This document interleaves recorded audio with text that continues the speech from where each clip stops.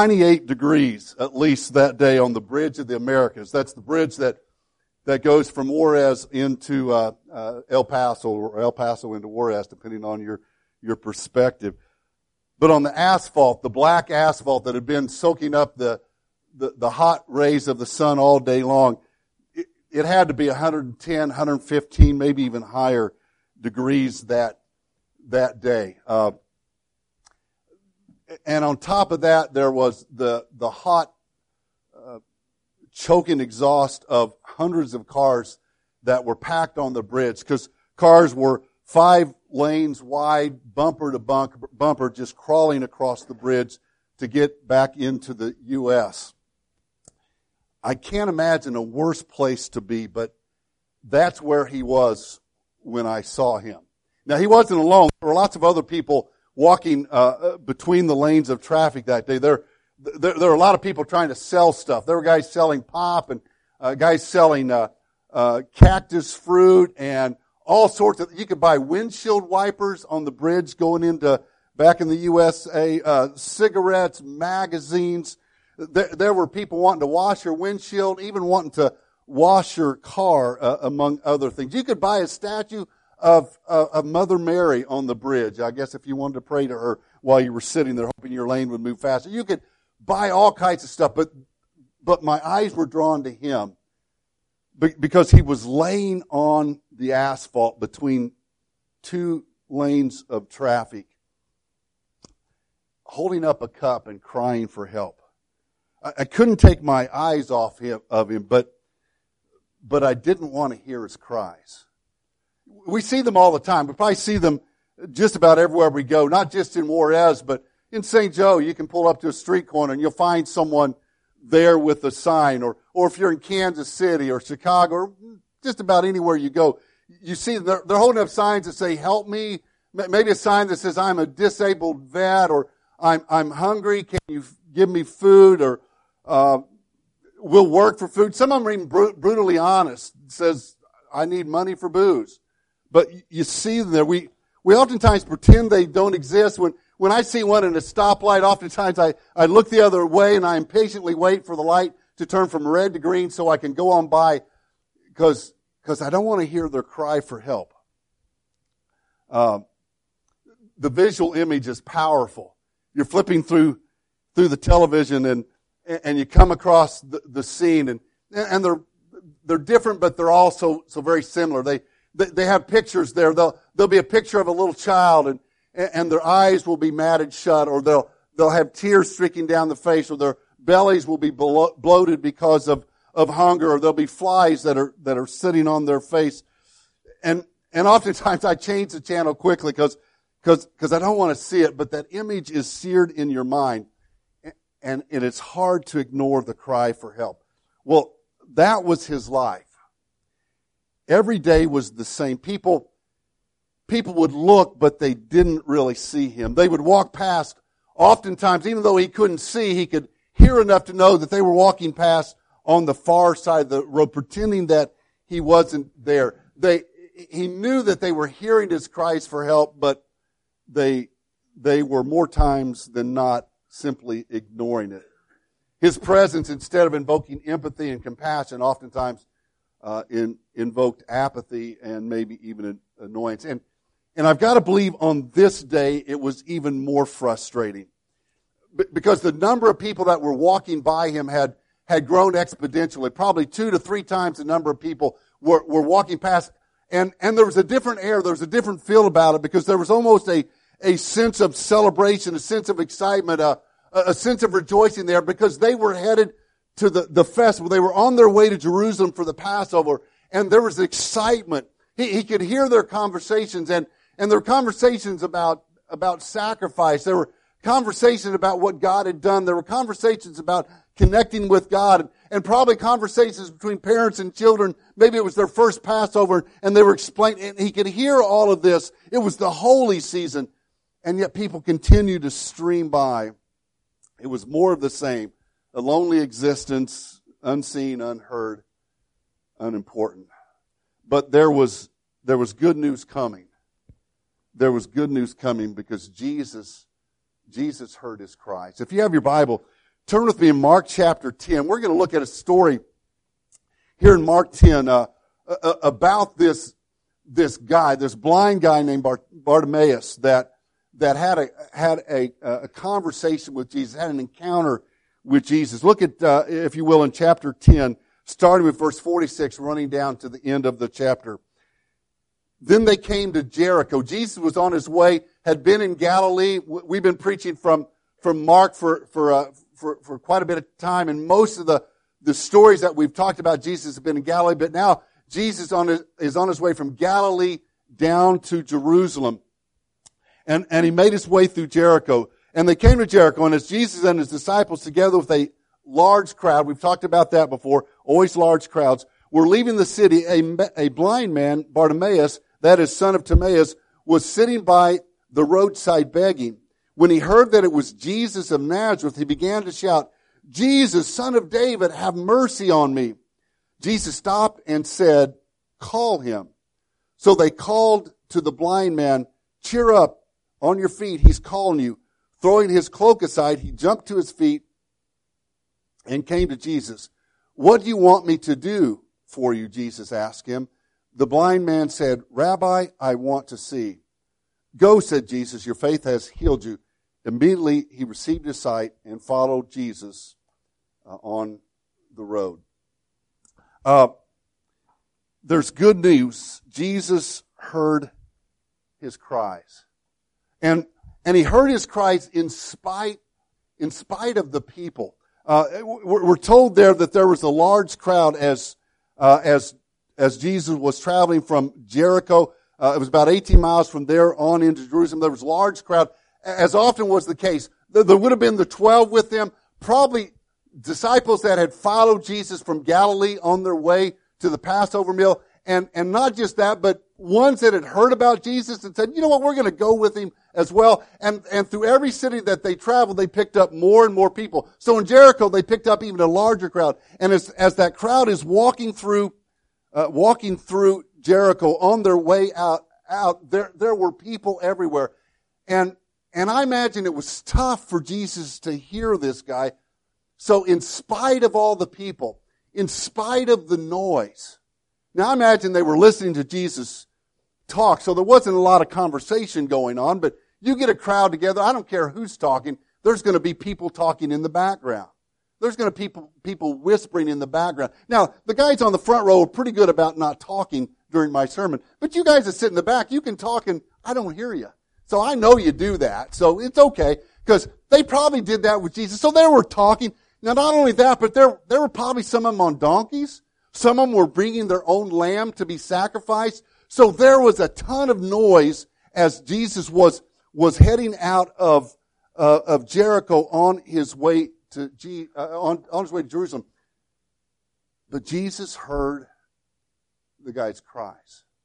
Last September, Rita and I went to Seal Beach, California. That's where her mom had lived for a number of years before she moved in with us and then passed away. And so we went back out there to just kind of remember. Now, she didn't pass away because she moved in with us. Let me get that straightened out. But we went back because we loved Seal Beach. We went back just kind of remember and really kind of in honor of her mom. And we went downtown, and we'd often go when we went downtown, we'd walk on the pier. Well, Rita was in the shop, so she would go. You can never have enough Seal Beach T-shirts or sweatshirts. So Rita was going to get her annual Seal Beach T-shirt and sweatshirt and flip-flops from California, and she's shopping. So I go out on the pier, and I'm standing on the pier, and I stand. If you look one way to the left, you see people, kids mostly boogie boarding. If you look to the right, there's people surfing and a lot of families playing in the surf. And so I'm just standing on the pier watching the crowds, and I heard a small child, probably 2-3 years old, something like that. I heard a small child start to cry. It cried, and then it hollered out, "Mom!" Now, I don't know what had happened, if, its toy got in the water, if it fell down. I didn't see that. But when I heard it cry, I looked, and I saw the child, and he's standing there crying and yelling for Mom. And after I identified the child and realized, okay, there's no major thing going on here, I kind of scanned the crowd. And it didn't take long to figure out which one was the mom. A lot of people looked, but there was only one person that jumped into action. See, there was a mom that knew that cry. Because there was a lot of moms. there was a lot of ladies that had the title mom, but there was only one that knew that voice. There was only one that recognized that voice. That mom dropped what she was doing, and she wasn't too far away, ran the 10 or 15 feet over to see what was wrong with the child. In John chapter 10, verse 14, Jesus says, I am the good shepherd. I know my sheep, and my sheep know me. Earlier in that passage, it says that he calls his sheep by name. Jesus, in other words, Jesus knows us, and he knows our cry. He knows our voice. Even though there were people all around and there was a lot of noise and a lot of activity and crowds, Jesus heard this guy in spite of all the people. And he heard him in spite of his position. See, this guy was laying on the ground. Probably what he was doing was sitting there, and he had his cloak, which would have been his outer robe, his outer coat. He probably had his cloak laying on his lap. And as he cried out for help, as people walked by, and he probably was saying the same thing over and over again. Alms for the poor. Can you help the blind man? I need money. Whatever he was saying, people would walk by and toss coins, and they would toss the coins into his cloak. He would hear the coins clank together as they hit in that cloak. So he was laying on the ground. And I believe in this passage that Jesus didn't see him, that he just simply heard him. Now, this is not me. I'm not describing myself here, but I've heard that there are guys like this. You're in the living room in your recliner. You're watching a ball game. You're watching a movie. Whatever's going on, and your wife says something. I've heard that sometimes guys will ignore their wives. Celeste, does he do that? Case? Brian, okay, no, yeah. Well, I'm getting too up and down on the side. I don't do that, but I've heard that guys will do that. Now, you can ignore your wife for a while if she's in the room, but eventually that's not going to work. You can't. You're gonna have to react.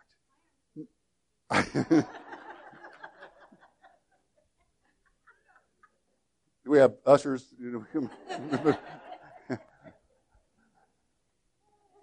Now, it's a whole other story if she's in a different room. I hear this is what I hear. If she's upstairs or she's in the kitchen and she's not there with you and she hollers and you're right in the middle of the ball game. I mean, Moussakas is up and bases are loaded and it's a 6th inning Sonic Slam inning, or you're watching a movie and it's a pivotal moment and she hollers from the other room. I hear guys can ignore their wives almost indefinitely if they're somewhere else. Jesus, now just so you know, that is me. That's why I wasn't looking at her. That is me. Most examples of Jesus helping people, they came to him. Remember when he healed the leper? It was kind of cool about that story is he reached down and touched the leper. But the leper came and fell at Jesus' feet. Earlier in Mark chapter 8, they were in Bethsaida, and some people brought a blind man to Jesus. But they brought the blind man to Jesus. I preached a sermon about the paralytic that his friends took him to Jesus, and they tore open the roof and dropped him down. They dropped him right there in front of Jesus. Jesus couldn't just ignore him. The guy was hanging right there. A while back we talked about Jairus, and his daughter was sick, but he came right to Jesus and pushed his way through the crowd and fell at Jesus' feet and asked Jesus to do something about it. Jesus could have ignored Bartimaeus here because he didn't see him. The crowd was all around. He heard him, but he didn't see him. He could have just kept on going. Now here at the church, we get people asking for help all the time. And it comes in one of three ways. Sometimes we get letters. Someone will send us a letter saying, hey, can you help with this project? Can you help with this situation? Sometimes people will call on the phone and say, hey, here's my situation. Can the church help me? Or sometimes people knock on the door and they come over into the offices face to face and they ask, now, which one do you think is the easiest to ignore? The letter. I mean, you want to build an orphanage for poor children? Man, that tugs at my heart, but I can throw that away and it doesn't really bother me too much. On the phone, that's a little bit harder, but, I can take a name and number. Well, I'll check and get back to you. Like, that's not going to happen. But man, when people are in my face, when they're right there, and you see the hurt, and you can realize that what they're asking for is real. I mean, there's a situation. Man, it's hard to say no when someone's right there. Jesus didn't see this guy. He could have just kept on going, and no one would have thought a second thought. And Jesus heard this guy's cry in spite of his purpose, Jesus' purpose. I mentioned this last week. I've already mentioned it in the sermon once. We'll see if anyone was paying attention. Where was Jesus headed as he was leaving Jericho? Jerusalem, thank you. And what was going to happen when he got to Jerusalem? He was going to be crucified. This was the end of his ministry. He was going to Jerusalem. There was going to be a triumphal entry. A week later, or a few days later, he was going to be crucified. In other words, Jesus had a couple things on his mind. There was a couple things happening in his life. There was some important stuff going on. And who could fault him if he's thinking about all the pressure of what's going to happen, all the importance of what his ministry is coming to a head? Who could have faulted him if he didn't react to one guy's cry for help? He could have easily, number one, buttoned up his ears and not even heard him. And possibly another way of looking at it is Jesus could have said, I don't have time for this. The number of hours that I have to teach, the number of hours and opportunities I have to impart wisdom and learning to people is dwindling quickly. I don't have time to stop and deal with this. I need to keep on preaching. So no one would have thought a second thought. We wouldn't even discuss this had Jesus heard the cries and just ignored them and kept on going. But he did hear the cry. Now there's some obvious, and let me touch these and we'll move on. There's some obvious applications there. First of all, Jesus hears our cry. If he can hear the blind man on the road to Jerusalem, he hears our cries.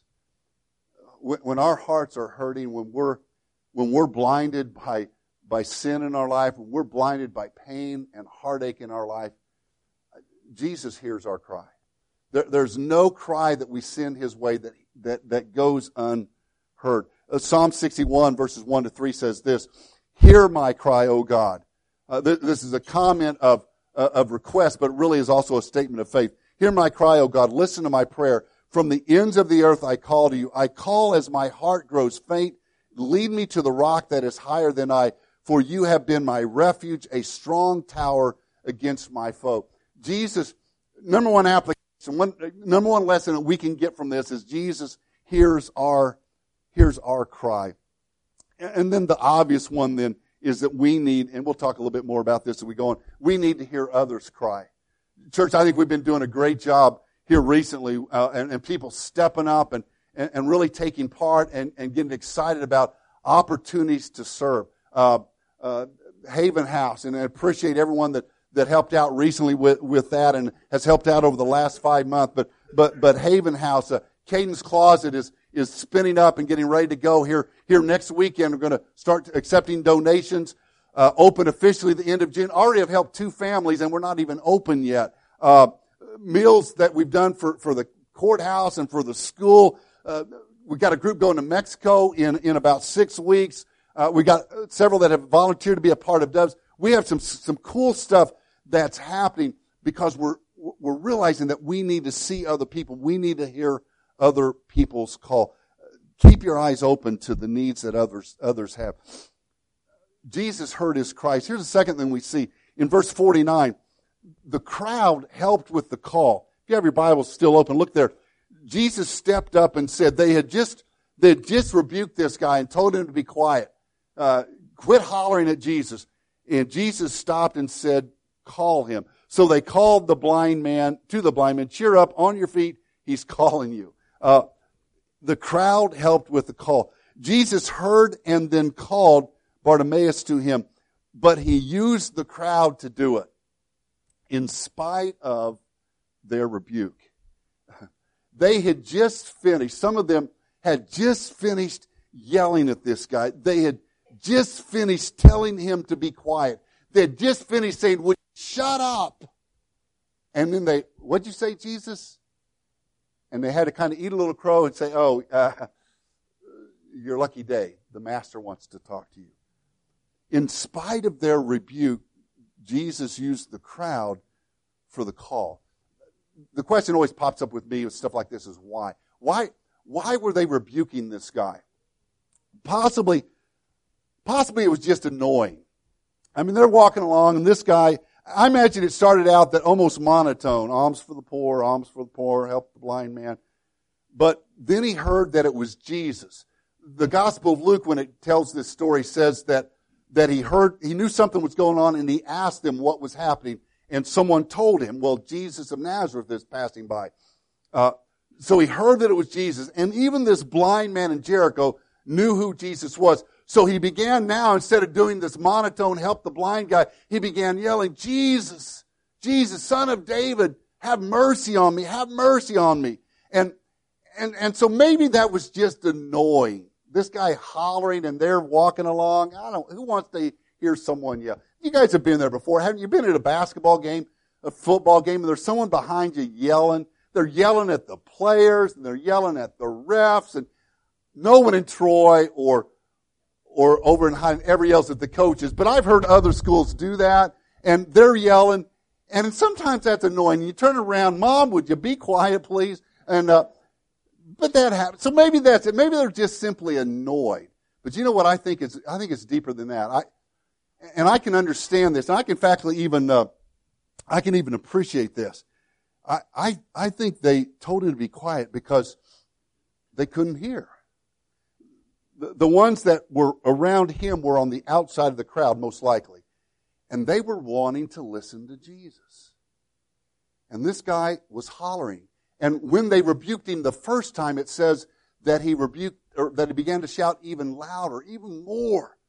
So when they said be quiet, he got even louder. And I think it was they wanted to hear what Jesus had to say. Jesus was teaching and walking as he taught. And I think they were justified, and I can understand, they were justified in saying, hey, would you be quiet? I'm trying to listen to the teacher. He has life-giving words of truth. I don't want to miss a single word of his inspired teaching. Will you be quiet? Right in the middle of them rebuking him to be quiet, so they could hear the lesson of Jesus, Jesus stops and teaches them a lesson. Right in the middle of saying, be quiet, we've got to hear this lesson of Jesus. Jesus teaches them an important lesson. The Christian walk that we struggle with is oftentimes a dance between three areas of our Christian duty. We are called to obey. We're called to listen to Jesus. We're called to study His Scripture and know. We're being situations like this and open our Bibles on our own time. We're called to obey. We're also called to worship. We're called to worship our Savior, and we're also called to serve. Sometimes the greatest thing that we can do is be obedient. Sometimes the greatest thing that we can do is listen to the words of Jesus. It's to simply let the teaching of Jesus come into our hearts. Sometimes the greatest thing we can do is to worship His name. The greatest thing we can do is look at His great creation and just give Him praise for that, or look at the blessings we have in life and give God praise for that. And sometimes the greatest thing we can do is to serve. Now remember, this text comes right on the heel of Mark chapter 10. We preached on this last week. Mark chapter 10, verse 45. When Jesus described His purpose in coming. Remember what He said in verse 45? You have Bibles, you can look at it. The Son of Man came not to be served, but to serve, and to give His life as a ransom. So right on the heels of Him saying, my purpose was to serve, He stops and He hollers to the ones who had been rebuking this guy. He hollers to the crowd, and He uses them to help with the call. It was no accident that Jesus used the crowd. They must have also realized the irony that in one moment they're rebuking, and in the next moment they're calling. In one moment they're telling him to be quiet, and in the next moment, the one that they were ignoring, Jesus noticed. We saw that happen earlier in chapter 10 of Mark. ladies were bringing children to Jesus, and his disciples began to rebuke them. And it says Jesus became indignant. He became upset with them. Let the kids come to me. And he took the children and he blessed them in his arms. Oftentimes, Jesus uses those situations to teach us a lesson. Here we see a secondary lesson, although I'm not so sure it's secondary. Maybe this is the whole point of this whole passage, that Jesus wants to teach us a powerful lesson in this story. And here's what the lesson is. Here's what Jesus wanted to teach them. I don't think I've got a place for you to write this down, but write it down. Here's what Jesus wanted them to know. Why didn't you? Why didn't you?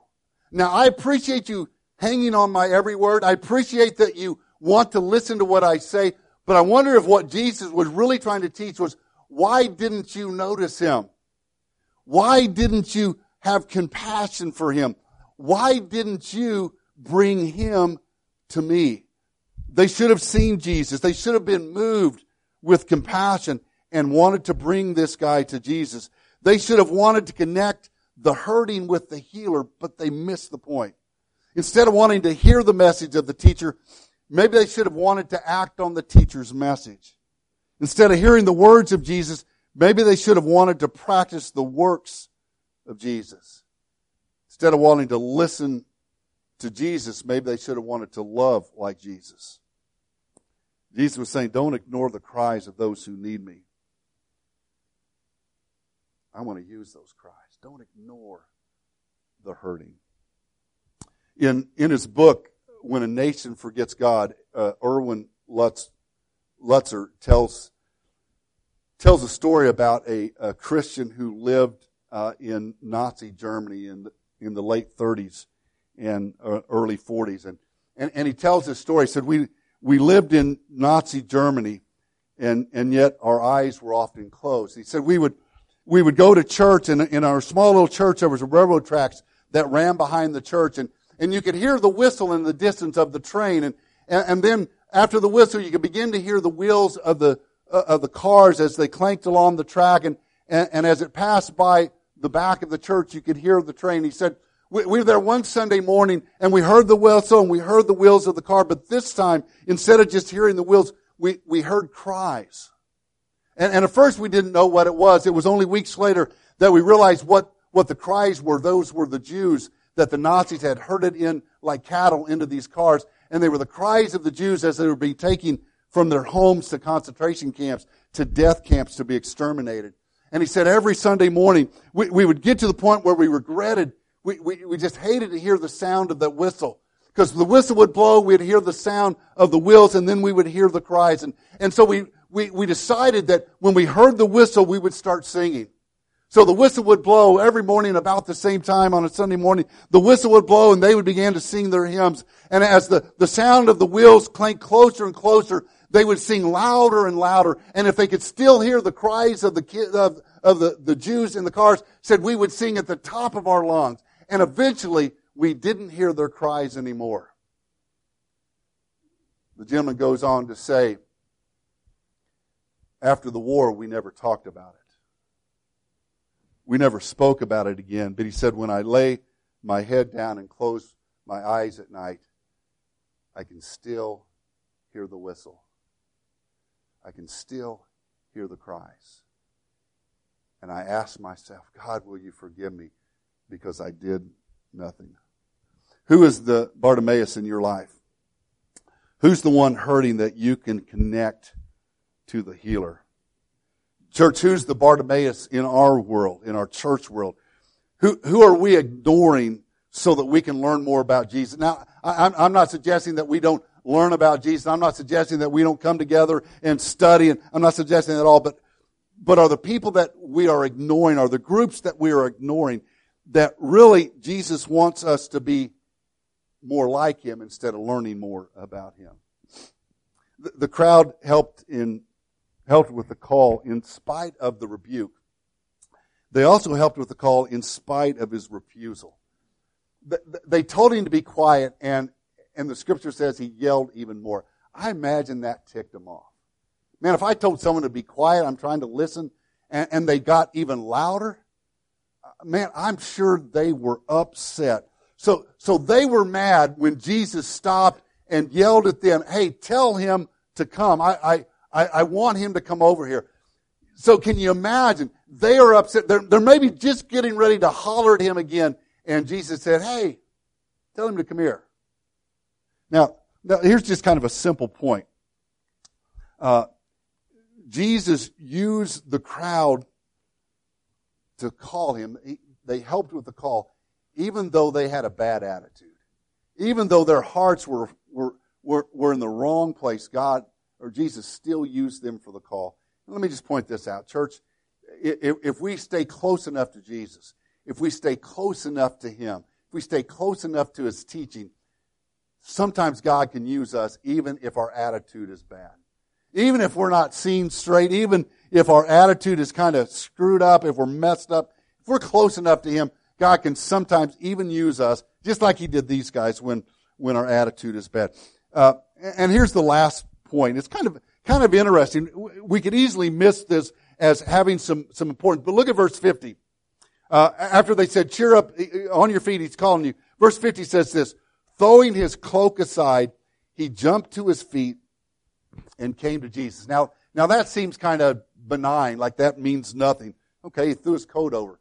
But I want you to understand exactly what happened there. When He jumped up, because I said before that he probably had his cloak over his lap, and people were tossing coins in his lap.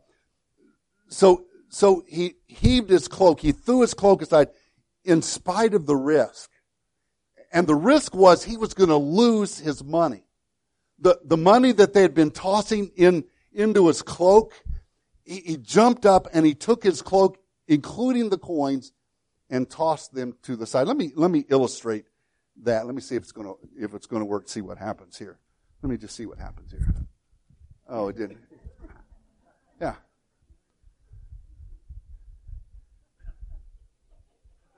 Yeah. I was waiting for you. I'm sorry. I tried. It wouldn't go that far. And notice I didn't throw it to you because you wouldn't stand up and help me last week. I should have given it to you, shouldn't I, Colton? Yeah. No, you keep it. If you don't want it, put it in an offering. I don't care. I'm going to turn a bill into the church for $8. I know. It was a risk because when he stood up, he had no idea really what was going to happen. He just lost whatever he had made. But he didn't care. He took the risk. He faced rejection. He didn't know what Jesus was going to say. And he faced failure. And he tossed his cloak aside in spite of the possible ridicule. Because notice, and this is kind of odd because we don't normally see this happening either. You know, the leper asked Jesus to heal him. Jesus healed him. Jesus didn't ask him any questions. Notice what he said. What do you want me to do for you? What do you want me to do for you? It's kind of an odd question.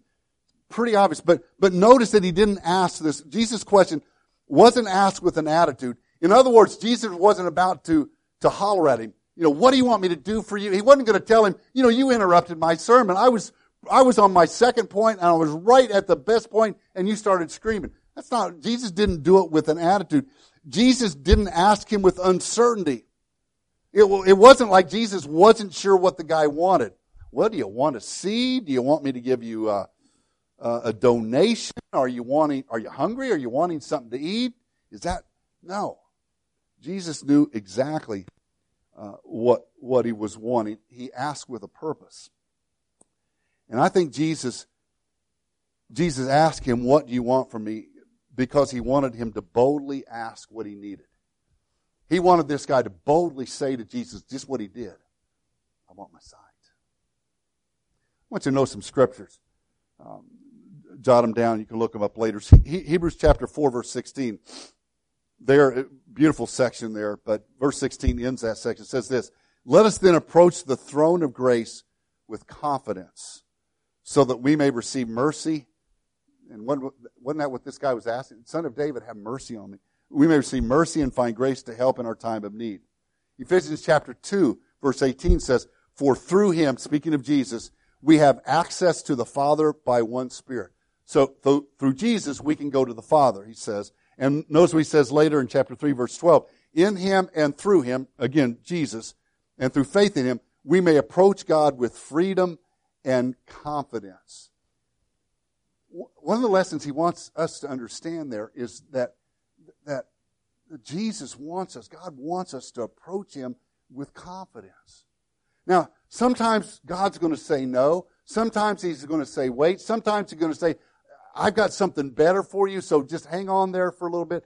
But he wants us to come into his presence with confidence. And I think that's why he said to this guy, what do you want me to do? Because he wanted him to state it boldly and then receive what he asked for, his sight.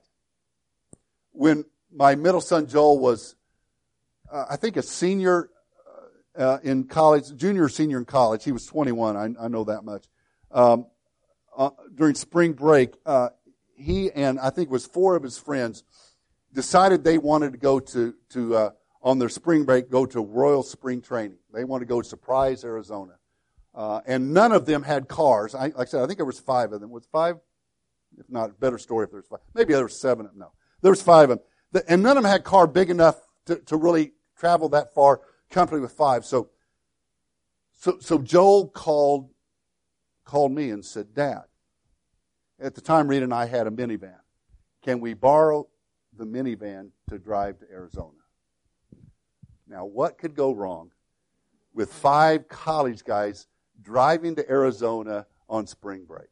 Oh, and by the way, what we found out later, they spent like a day at spring training, or maybe day and a half. We'll give them 2 days.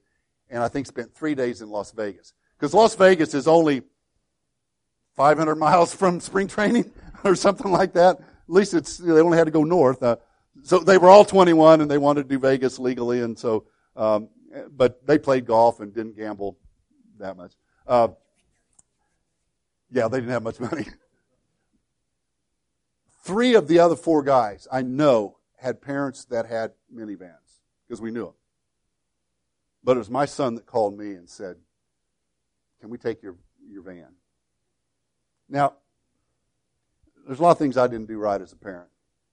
But I think one of the things that I did do right, was create an environment where they could ask.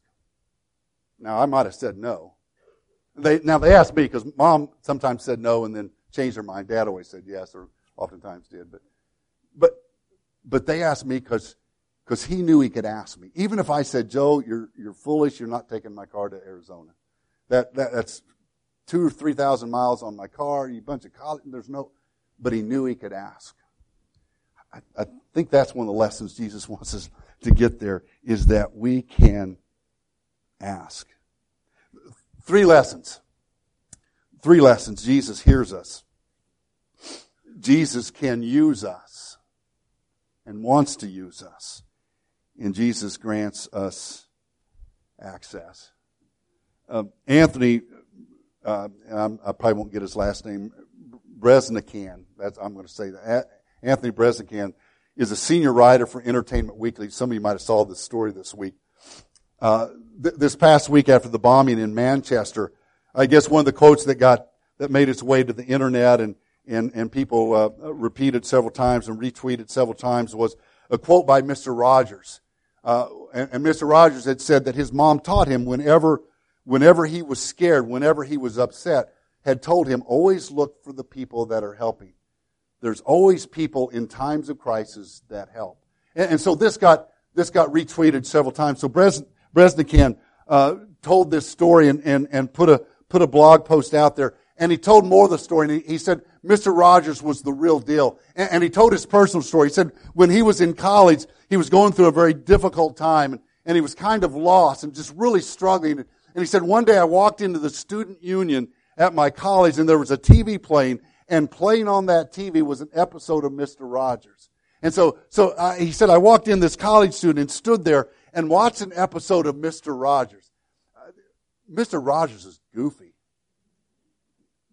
especially for a college kid to watch. But he said, I stood there and watched that, and it made me feel better. Suddenly some things made sense, and my spirit just kind of calmed down. He said it was about 3 or 4 days later, he was back in the student union, and he punched the button on the elevator, and the doors opened up, and when they did, standing in the elevator was Mr. Rogers. he said he stepped in the elevator, and as he did, he just kind of looked at him, and he kept glancing at him. You know, like, is that really Mr. Rogers? Probably the sweater gave it away. And he kept looking at him, and finally Mr. Rogers noticed that and said, well, are you one of my TV neighbors? And so Bresnikan said, oh, yes, I am. And then he told him the story. He said, well, like I tell you, just a couple of days ago, I was in the Union. I saw an episode of Mr. Rogers, and I was really struggling. It made me feel bad. I just wanted to tell you that. And he said, Mr. Rogers, as they started to get off the elevator, said to him, well, what was going on that made you struggle? What was going on that had you in a bad place? And Bresnikan said, I stood there outside the elevator telling Mr. Rogers my story. He said, at that time in my life, I had no one that I could talk to, no one that I could share my heart with, no one that I could lay stuff out and lay my problems out. And Mr. Rogers, who probably most of you knows, was a Christian, ordained minister. He said, I stood there with Mr. Rogers and I told him my story. And he said, when it was over, I apologized. I said, I'm sorry, Mr. Rogers. I'm sure there was some place that you needed to be. I hope I didn't get you in any trouble. He said, Mr. Rogers said this to him in closing. Sometimes you are in just the right place.